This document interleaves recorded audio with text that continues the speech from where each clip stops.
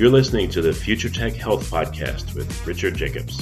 Until I reached age 40, I never realized the obvious, that we all have medical issues, or we at least have a family member or close relation that has, or will have them in the future. Medicine and biological systems are the final frontier. Until we've conquered death, figured out how life began, cured cancer, and understood our purpose in the universe, there's a heck of a lot to talk about when it comes to our health. Future Tech Health means I'll be covering futuristic topics that are actually already in clinical trials, or even starting to appear on shelves or by prescription, or available for your own use. We dive deep into stem cells, CRISPR-Cas9, the science of sleep, epigenetics, medical testing, cancer, ketogenic diets, stem cells, aging, regenerative medicine, and more. My goal for you, the listener, is to learn from these podcasts. You may very well learn something that may change the course of your life for the better, steer you towards a new career, or give you insight into addressing a serious medical problem. Remember, however, this podcast and its content is informational in nature only. No medical, tax, legal, financial, or psychological advice is being given. If you enjoy the podcast, please listen, subscribe, like, and share it with friends. Thank you. Hello, this is Richard Jacobs with the Future Tech and Future Tech Health podcast. I have Jay Shepard, the CEO of a company called Aravive. The website is ir.aravive.com. Aravive spelled ARAVIVE.com. Aravive is a clinical stage biotech company. They focus on developing innovative therapies that target survival pathways for cancer. So without getting into the specific receptors and pathways, which we'll talk about in a little bit, I just want to welcome Jay. Thanks for coming, Jay. Thanks for having me, Richard. Yeah. So tell me a little bit about the company and how the company's premise and focus came about. Why cancer, and what particular types of cancer do you focus on? Yep, sure. So Aravive was sort of born out of research that was done 4 or 5 years ago at Stanford under the leadership of a scientist by the name of Amado Giacchia, and he was the founder of Aravive. And the premise was that, there's one of the fairly well-known mechanisms of sort of metastases is the what they call the axial gas-6 pathway. And what that means is that when the pathway, when it's a lock and key sort of mechanism, so, axial is a receptor in the body and gas-6 is a ligand. And when those two entities merge with one another, they cause to oversimplify, they cause cancer to metastasize, and they also can cause drug resistance. And so, over the last 10, 15 years, there's been a lot of work that's been done to try and shut down that pathway, to shut down and sort of short circuit the whole gas-6 axial pathway so that you can minimize drug resistance and metastases. And there's been a number of companies that have really focused on sort of shutting down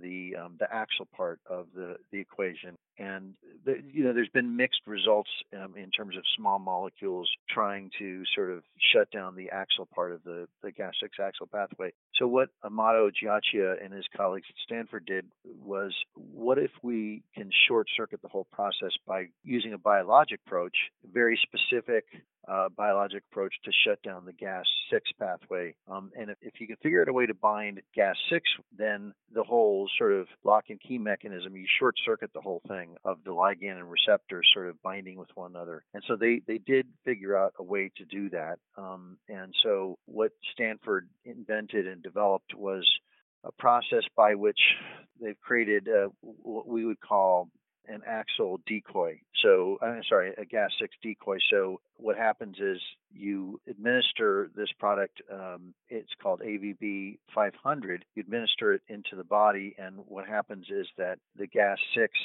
sees it, and it binds with that versus natural gas-6.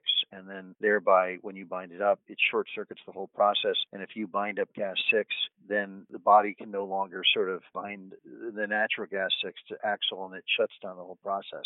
And so, quick couple questions here. So, on cancer cells themselves, on the surface of the membrane, is that where this gas-6 receptor or ligand exists? Mechanistically, what's where? Yeah, it is on the surface of the cell membrane. That's exactly where it is. So certain cancers, it's not available on all cells, but cancer cells, for some reason, they change the expression of the cell, and then this receptor appears on the surface. Is that what happens? Yes, there's a number of different cancer types. I think we believe that most cancers express or overexpress Gas6 and AXL, but there are certain cancer types that where Gas6 and AXL is, or Gas6, I should say, is highly expressed.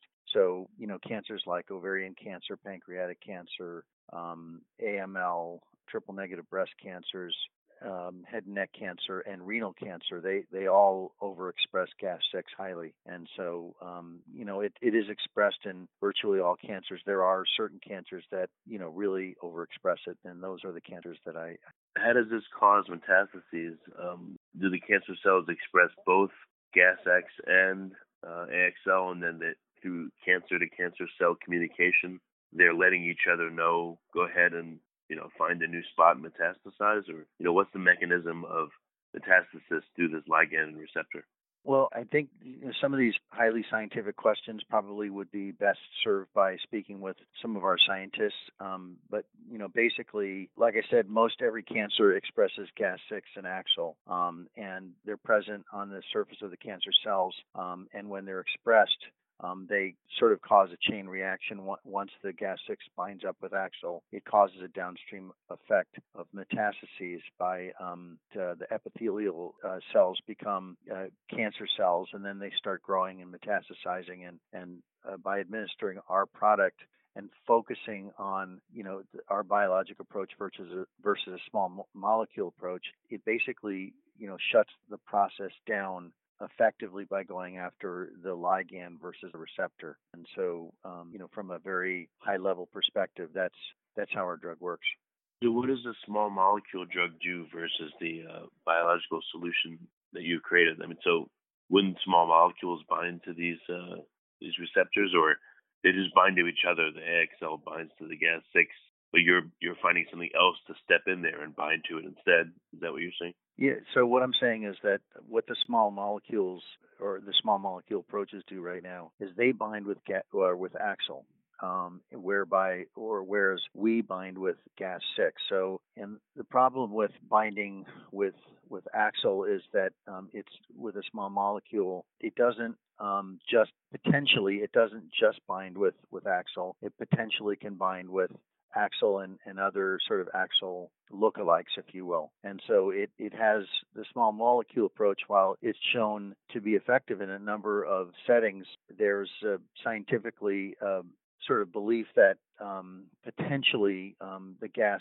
going after Gas6 is more selective, because what Aerovive has seen in their preclinical models, and now they've seen in the phase 1 study, which was in healthy volunteers, is effectively like a complete suppression of Gas6. And if you shut down the Gas6 ligand, then there's no way that AXL can be activated, as opposed to going after AXL with a small molecule. There is the potential that the binding with AXL is not as selective as the effect that you would get if you bound with just Gas6. So you're going after the ligand. We are going after the ligand Gas6 versus going after the receptor AXL, which is a small molecule. So what happens? What was the preclinical model? Was it a mouse model, or what does it look like? It was mouse models, and again, we have that is Aerovive has data in ovarian and AML, in pancreatic, in renal cancer, and they were in rodent models. So what happened in the preclinical setup? Did the mice already have metastatic cancer, and did it just stop communication between the original tumor and the metastases, or did they have just an original tumor and then it stopped it from spreading to other tumors, or what happened? Yeah, the rodents that were injected with our compound had already had metastases, and what it did was it stopped or it reversed the metastases. And the ovarian cancer, for example, and this was what we call resistant ovarian cancer or resistant ovarian cancer cells in rodents. In 20 to 30% of the cases of the rodents, it actually cured the cancer, which is almost unheard of. But it is a preclinical model, and we have yet to see see, we just started administering our drug in our phase 1B patient population of resistant ovarian cancer. That trial is undergoing right now. But again, the preclinical model in the rodents, they had resistant ovarian cancer, and it was already metastatic, and it reversed it, or shut it down, or cured it. Why? I wonder what this signaling pathway is used for. So, what do the scientists imagine that it's used for? Why would it stop not only the metastases but the whole cancer in general? Well, I think what the scientists at Stanford and other scientists across the world, I think the hope is that if you can shut down the AXL Gas6 pathway, if you can shut down that process, which is a known culprit of creating metastases with cancer, if you can shut it down, you can either reverse or shut down the whole metastatic process. I don't know if that's answering your question, but that has been the hope and the quest, if you will, for the last 15, 20 years. And there's a lot of different approaches scientifically to shut down that known pathway.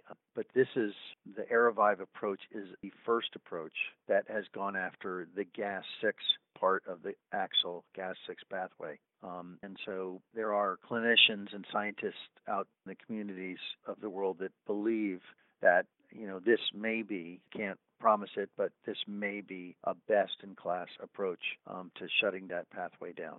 Yeah, it would for patients with metastatic disease. This would be a real significant breakthrough for them, and that's what we're hoping and praying that our product will be able to help with. We hope that all products will, any approach to shut down this pathway, we hope they all work. But we've got a unique approach, and it's patented, and we're the only ones that go after this sort of mechanism in the way that we do, which is to shut down the Gas6 piece of the equation. So I just wonder, again, what's the role of this pathway? Is it for the cancer cells to communicate with each other so that they can have some kind of coordination and, survive in the body? And then by blocking this, maybe they're all acting solo, and that's why you have an uncoordinated cancer and the whole thing then is susceptible to the immune response? Or is it that this is communication only between the original tumor and the metastases? So I guess if it was, then you'd see the original tumor survive and none of the metastases survive. So I guess it must be, I guess is, without knowing, is that this is involved in the cell-to-cell communication between tumor cells specifically. So they become uncoordinated and maybe weaker. Yeah, I think, again, I'm not a scientist, and I don't want to pretend to sort of, answer your questions, which are good ones. I don't want to sort of give you any misinformation, but as I understand it, this process, this scientific process that's been developed out of Stanford, it stops the cancer cells from converting into metastatic cells. And the simple way to think about that is that cancer cells in the body will convert into cancer cells, and then cancer cells proliferate, grow, and expand in the body.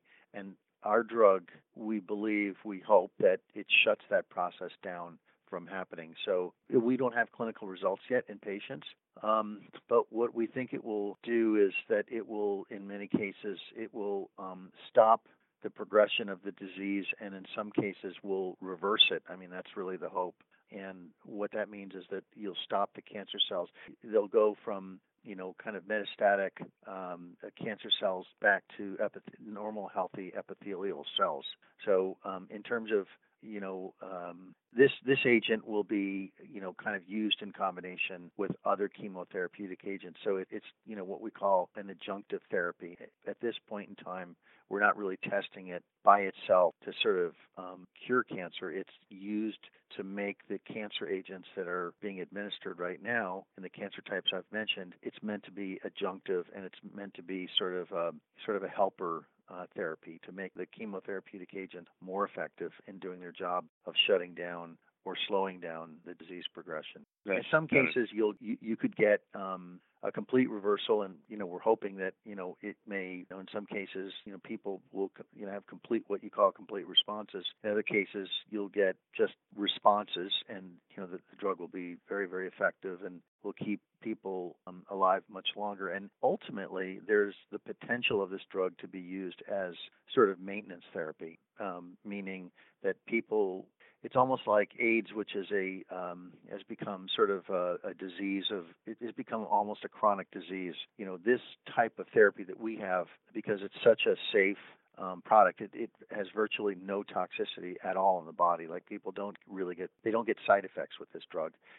This might very well be an ideal agent as a sort of a maintenance therapy drug that people could take almost indefinitely. But we have yet to be able to, kind of prove that hypothesis. But it's that kind of a drug, almost like it will work adjunctively with other drugs, and then potentially longer term, as we study this drug and develop it, it can also be used as a sort of a potentially a maintenance therapy. That makes sense. So you tested the mouse model, and then the first step or stage of the clinical trial, what was that like, and what's the current stage that you're in? How's that different? Yeah, so this last December, we started treating our first patients in what we call the phase 1B portion of the clinical development program for AVB 500.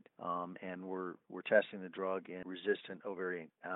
So we're hoping to complete that part of the study, sometime in the second half of this year. And then we will go to, this phase 2 of the study. So right now, we have a number of patients that are enrolled that are, have had the drug administered, and it's being administered with a drug called either Doxil or Taxol, sort of, the resistant ovarian cancer setting. And so what we're hoping is that patients will survive longer, and patients will, and then we'll also see that patients, what you call progression-free survival, which means obviously the amount of time from when the drug is administered to the time that the disease reoccurs, that we're hoping that our drug will make that period of time much longer, that they slow down the progression of the disease. And then obviously we're hoping that, the patient's overall response rates are higher, and, ultimately that they're surviving a longer period of time. And that's what we're looking for in the phase 1B resistant ovarian cancer study. And then the phase 2 will basically be looking at the same population, except it'll be a controlled study, and it will be randomized, either being combined with Doxil or Taxol against Taxol and placebo and Doxil and placebo, so that we can see whether or not our drug made a difference in those settings. That would be the phase 2 part of the study, which would start again in the second half of this year. Why wouldn't you do a control of your drug and no chemo? Because anybody with resistant ovarian cancer, that you obviously would treat them. So you can't, that wouldn't be fair to the patients not to treat them with drug, which is typically Taxol or Doxil. So it wouldn't be right for us to sort of test it against nothing, because that wouldn't be fair for the patient. So the standard of care is either Doxil or Taxol. So they will either be in that arm of the study, or they'll be in the arm of the study where they get those drugs plus our drug. So, any of the patients in our study, they're not giving up anything. They're just participating in a clinical research study that is aimed at trying to figure out whether or not the approach of adding our drug is helpful to their disease progression or not. Well, chemo is, I guess you can call it, proven. It's effective in some people, not in a lot. And the whole reason you have chemo-resistant cancers is because of the chemo applied and the nature of cancer changing. How are you ever supposed to separate the effects of this drug and chemo if you're not allowed to test it alone? Well, I think physicians historically have expected to get a certain set of results when you give, just say, Doxil or Taxol. I think they expect to get a certain result in a resistant setting. And so let's say physicians expect to get 3 months of progression-free survival on average when you give either Doxil or you give Taxol in a resistant setting. What we're hoping is that when you test, kind of our drug, when you combine it with Doxil or Taxol, we're hoping that we can improve on that progression-free survival of, say, on average 3 months by adding our drug in. And I think it's a pretty direct comparison of, okay, if physicians historically over the last X amount of years have gotten 3 months of progression-free survival on those drugs, and if you add our product and they get, let's just say, 5 or 6 months of progression-free survival, I think physicians will be able to draw a direct correlation and say, as long as the study's powered right and there's the proper number of patients, i.e. powered right, physicians would look at that and say that's definitely an improvement. And I think patients we're hoping, it would be a win-win for everybody. So that's the direct comparison that you would do. You would never sort of withhold the standard of care, whatever that standard of care is, from patients in the clinical study because that would be unfair to patients. And the reason that you can add our drug safely and effectively is that sometimes when you add other sort of anti-cancer or kind of therapeutic options to existing chemotherapy, you get additive toxicity, meaning side effects. And then it becomes sort of a balancing act of, is it worth, adding all the toxicity for, whatever benefit you're hoping you might get. With our drug, there's not really a trade-off in the sense of you're not adding toxicity. What we're hoping is that we're giving them another agent and they're getting sort of better efficacy without adding the side effects. But that's the sad thing. If your drug works without any side effects, why do you have to add the chemo, which has all kinds of terrible side effects? Let's say your drug works.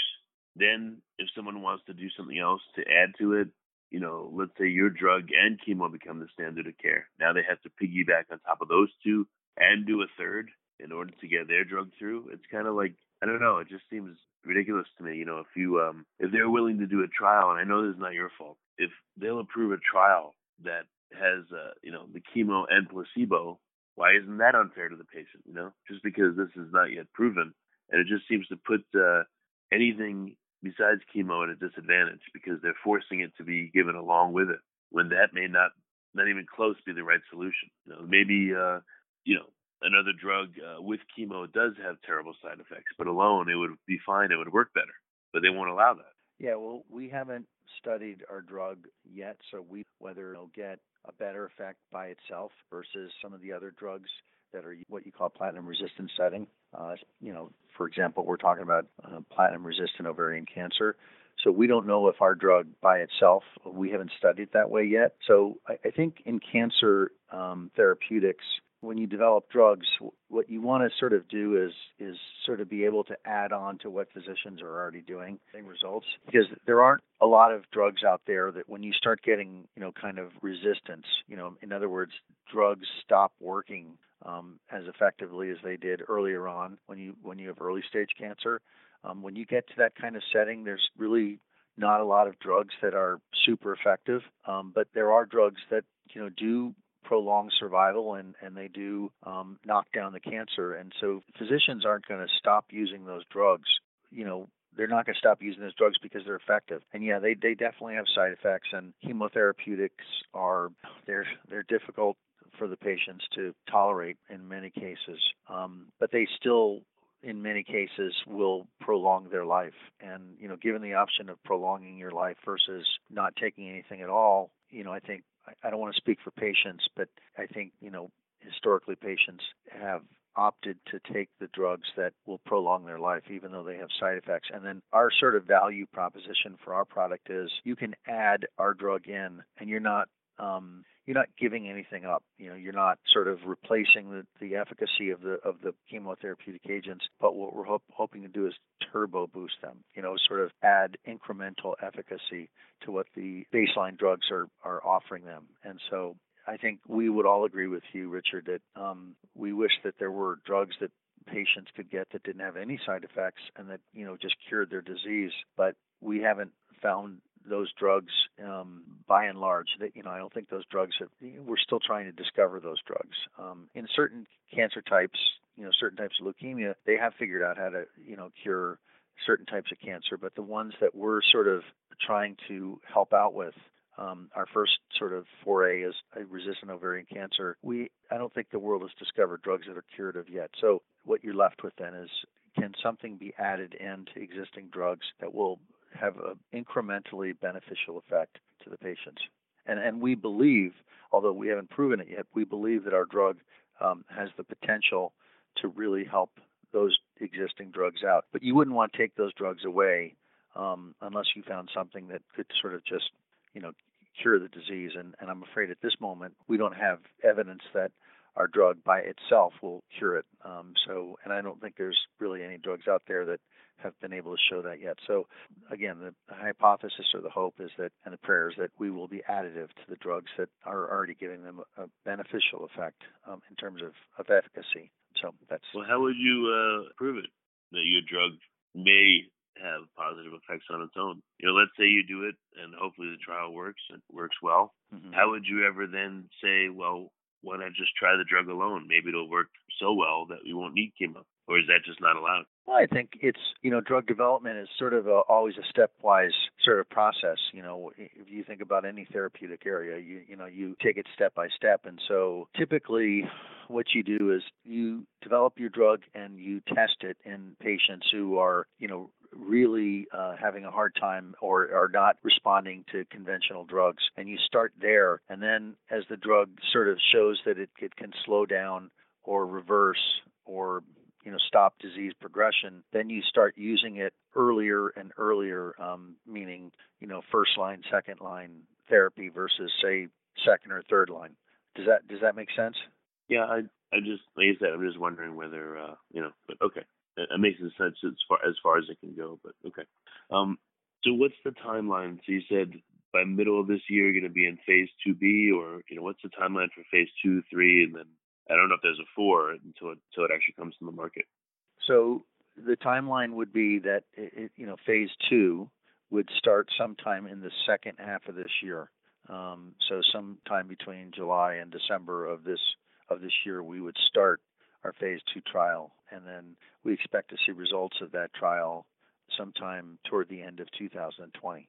And then after you're done with your phase 2 trial, then you go to your pivotal trial or your phase 3 trial, which would be sort of, a larger, it would also be a randomized trial that, we would then take that data and submit that to the FDA to try and get them to approve this drug so it could be used, in the resistant ovarian cancer population. It would be available, what you say, commercially. So that's more or less the timing insofar as the resistant ovarian cancer setting. So if things work out well and the drug shows good efficacy, how long would it be, ballpark, do you think, until it's available as a therapy to the general public? We haven't really given the public, we don't know exactly what the timeline looks like in terms of the completion of the phase 3 trial, because that's obviously a larger trial, but, it could be, it'd be sometime before 2025. So 2025, it would be sometime before then, probably, hopefully, several years or a couple of years before that, but we haven't disclosed exactly when that would be. And the phase 2 trial has to start accruing, then we have to complete it, then we have to sort of assess what the data and the results, how the data looks, and then you start your phase 3 trial. And then that, takes a year or two to accrue, meaning enroll patients, getting the results of that. So, if you can imagine that would be in the early 2020s. Okay, very good. So what's the best way for folks to find out more, get in contact, ask questions, et cetera? I think, they can go on our website. They can also look up, it's called clinicaltrials.gov, is, sort of the standard place where you can find information on clinical trials on all kinds of therapeutic trials that are undergoing. So they can contact the company directly by looking at, Aerovive.com, or they can go on clinicaltrials.gov and on the web in general. And I think the website, there's obviously contact information for the company and can triage any questions folks would have into the appropriate scientific and medical folks. That's great. Well, Jay, thank you for coming. I really appreciate it. Okay, Richard, thank you for your time and your questions, and hopefully the information was helpful.